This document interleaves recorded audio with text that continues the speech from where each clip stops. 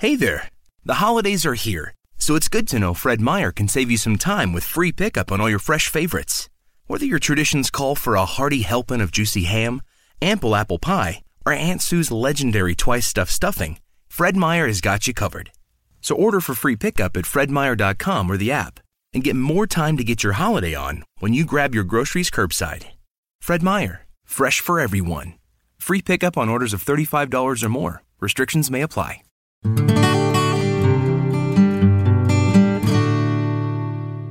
Welcome to the Everyday Mindfulness Show, where we educate and inspire people to live fuller lives through mindful practices. Let's get started with your host, New York Times contributor, leadership advisor, sought-after keynote speaker, the author of the Amazon hot new release, Everyday Mindfulness from Chaos to Calm in a Crazy World. She's smart, strong, sassy, and a trendsetter in the field of mindful leadership. Your host, Holly Duckworth. Welcome to another episode of the Everyday Mindfulness Show, where we explore tips, tools, strategies, books, and resources, the fun people out there that are doing this hard work of living and leading mindfully. And today I am bringing to you the author of an amazing book that just landed in my lap at the perfect time by author Sandra Johnson. Sandra, thanks for joining us on the Everyday Mindfulness Show. Oh, it's a thrill to be here. Thank you. So you're coming at us live, practicing mindfulness from the streets of South Carolina. Do I have it right? Yes, a small town in South Carolina. Yeah, and that's part of the fun of the show is really be mindful wherever you are. And often people say to me, "Oh, Holly, you can't be mindful in the busyness of my office. I can't be busy when I'm walking down the street. I can't be busy, when my family's doing this and that and 7,000 other things." So I was really, really excited that you are actually practicing mindfulness. So I'm curious, how did you come to this mindful journey in your life? Well, it began years ago, and I guess it was really rooted in my practice of yoga, which I started practicing probably about 25 some odd years ago. And that just got me more interested in reading about mindfulness. So I've read books by Jon Kabat-Zinn and Pema Chodron, and that just kind of led me on a path. The more I learned about it, the more I saw where it was really helping me. And as I started integrating it into my practice as a clinical social worker, particularly when I was working at a psychiatric unit at a correctional facility, I saw how even for people with very severe mental health issues, that it really helped them help improve the quality of their life. And so I took the germ of that idea and expanded it into a book for anyone. So whether someone is just wanting to bring more peace and balance into their lives, or they want to complement it to clinical therapy that they may be receiving for depression, anxiety, or what have you. It's really for anyone, and studies have proven over and over again how this type of meditational journaling can, as far as like physical conditions, it decreases high blood pressure, it boosts the immune system, it decreases on the psychological side, it decreases depression, anxiety, PTSD, and a host of other mental health conditions. And so there are physical benefits, there's psychological benefits, there's just a large range of benefits of how this book, and people have already told me, even though the book has only been out for a few months, how it's really been helping them to achieve balance in their lives that they've been striving for, but never really had the right tool. So this book is something that they can use anytime, anywhere.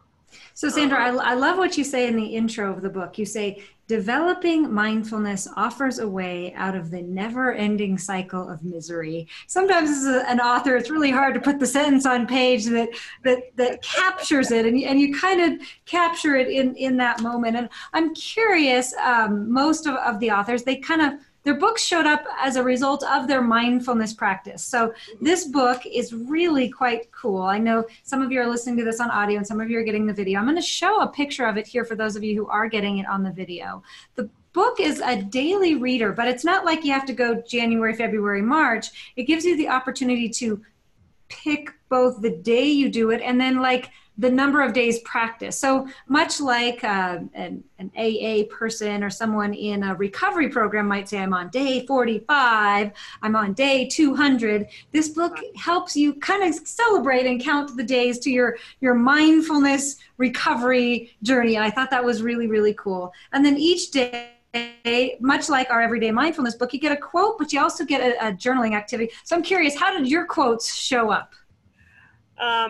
So the quotes that I selected, and I winnowed them down from literally thousands of quotes from books that I've read, everything from Patanjali's Yoga Sutra to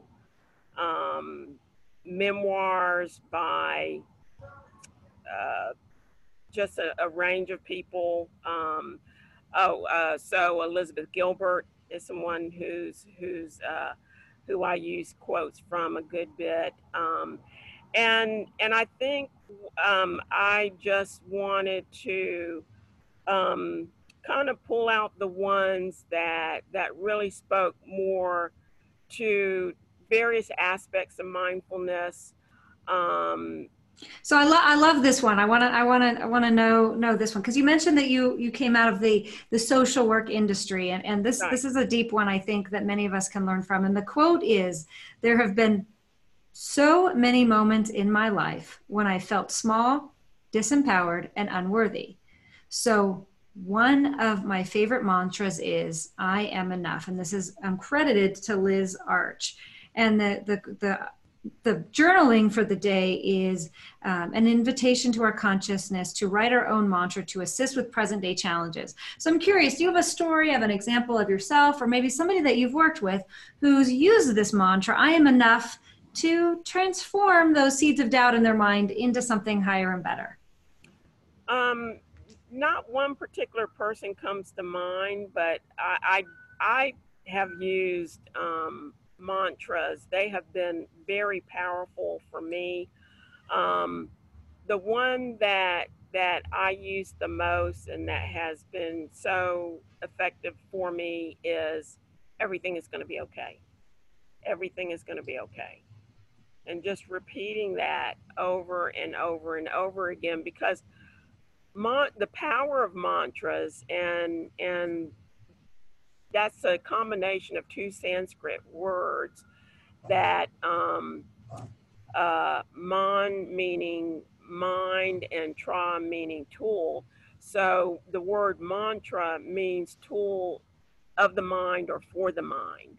And it's a way of kind of reprogramming our minds because we have a tendency to think very negatively, to blow things out of proportion, to just kind of focus on whatever is negative going on in their lives. And so it's really easy to fall into the delusion of, oh, things are terrible and they're never going to get better and that kind of thing.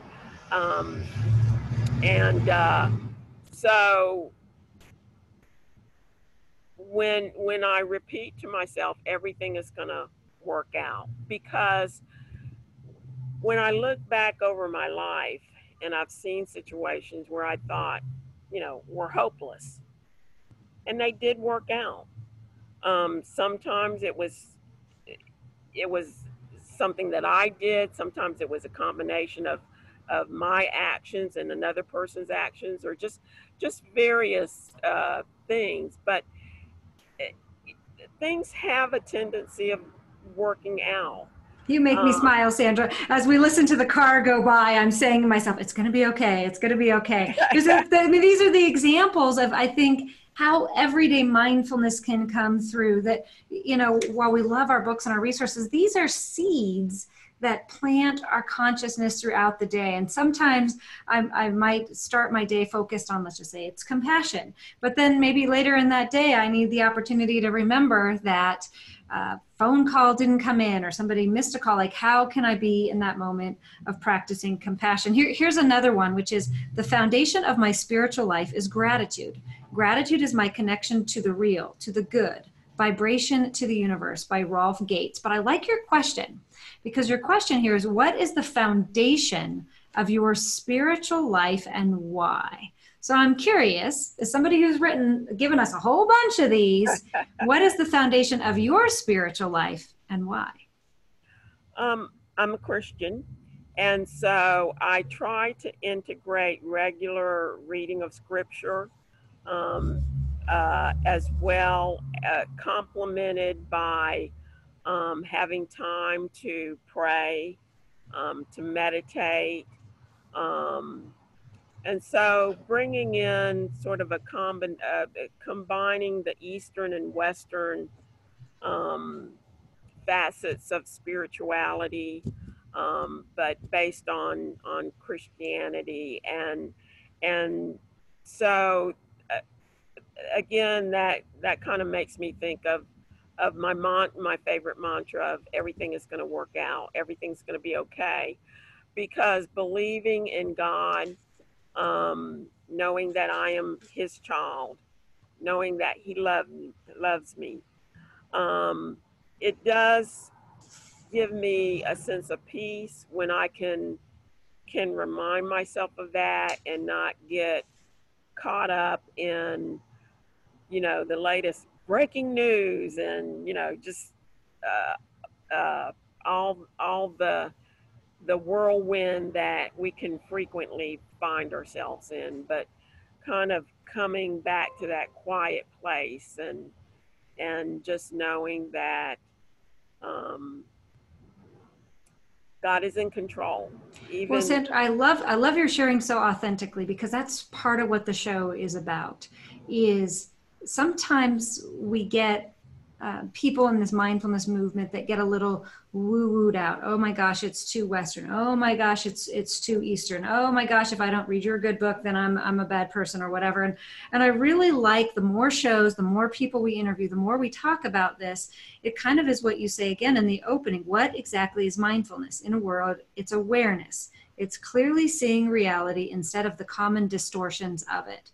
And by you sharing your authentic way of weaving your Christian beliefs and your good book and your work with the Western in the way that works for you. You mentioned that you're doing yoga. You've got a lot of inspirational tools. I hope that your story and the stories we continue to tell on the show inspire others to try this practice, because you talked about at the beginning how you were excited that it grows and it moves on one another. And you mentioned, using this in a correctional facility. By chance, have you seen the movie The Dhamma Brothers? No, I have not. But have you heard of this movie? No.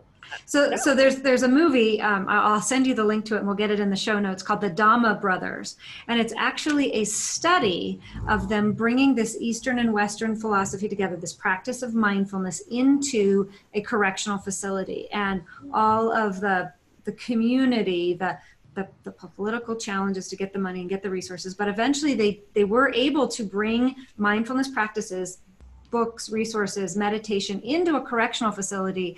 And then they follow these men through this, I believe it was a 7-day mindfulness intensive training. And then they had their daily experiences as well. So it's a great way to think about sometimes mindfulness gets, it's just for the top 1%, and you have to have the right clothes or the right this or that. And, I happen to have a family member who is incarcerated, and he's using some of these practices in his own way. So mindfulness, there's no one right way, but there's lots of ways to experience it. And your book invites us to do that. Yeah. Well, thank you for pointing that out, because this is not just for one economic group, racial group, religious group. It's really for anyone who is wanting to improve the quality of their lives. And that's what mindfulness helps us to do. It helps us to connect to the present moment, where we find peace, where we find balance, because we unfortunately live in a society that tries to always have us worrying about the future or regretting the past. And those are two periods of time that we have no control over. I mean, the past is gone. I can't change what I said even 5 minutes ago, much less 5 years ago. The future is not promised. I mean, we can get ourselves really worked up about, well, what am I going to do if this happens or that happens or whatever? And, the future is not promised, but what we do now is where we can learn, take lessons from the past, make wise decisions, so that that does increase the chance of us having the kind of future that we want. I love the alignment. So often I say the right thing lands in the right seat at the right time. And I just scanned the book and grabbed a page, and the quote that came up is, "Intense love does not measure, it just gives," by Mother Teresa. And I think that's what we are all called to do in this time where the technology sometimes can take us over. I heard a great word this morning, infobesity. We're suffering from information fatness, information overload. Yeah. And yet intense love does not measure, it just gives. And as we talk about it, it gives across generational lines, racial lines, economic backgrounds. And that's the mindful awareness of the power of human connection. And I love that the title of the book is The Mind Body Peace Journal. That when we are peaceful in and of ourselves, mind, body, and spirit, we invite others to be more peaceful as well. Yes, definitely. So tell the listeners, how can we get access to your book? It's great for the holidays and certainly great for the kickoff of the year. Yes, thank you. And I'm gonna let this truck go by. We're having a mindful moment. Breathe in. Yes. Breathe out. There. Okay. So the book is available wherever books are sold. Certainly Amazon, Barnes and Noble, independent bookstores. So if you go into a bookstore, it doesn't happen to be on the shelf, you can just ask that they order it, and usually it should only take maybe a day or so. But Barnes and Noble, since this is imprint of Barnes and Noble, they're especially stocking the books. So if you've got a Barnes and Noble nearby, that would be a great place to get the book. But certainly, again, Amazon is always available. Perfect. Well, Sandra, we're so grateful that you have shared this book with the world. And we just want to close with this line from the back, which is, take an introspective journey as a way to see reality more clearly instead of the common distortions of it. Amid our fast-paced technological world, who can't use those moments of peace? Thanks for joining us on the show. Oh, thank you. Thank you so much, Holly. You're welcome. Remember, mindful matters, and so do you. Thank you for joining us for today's show. For more mindfulness every day, visit everydaymindfulnessshow.com and download the 3-day challenge and experience the ABCs of mindfulness.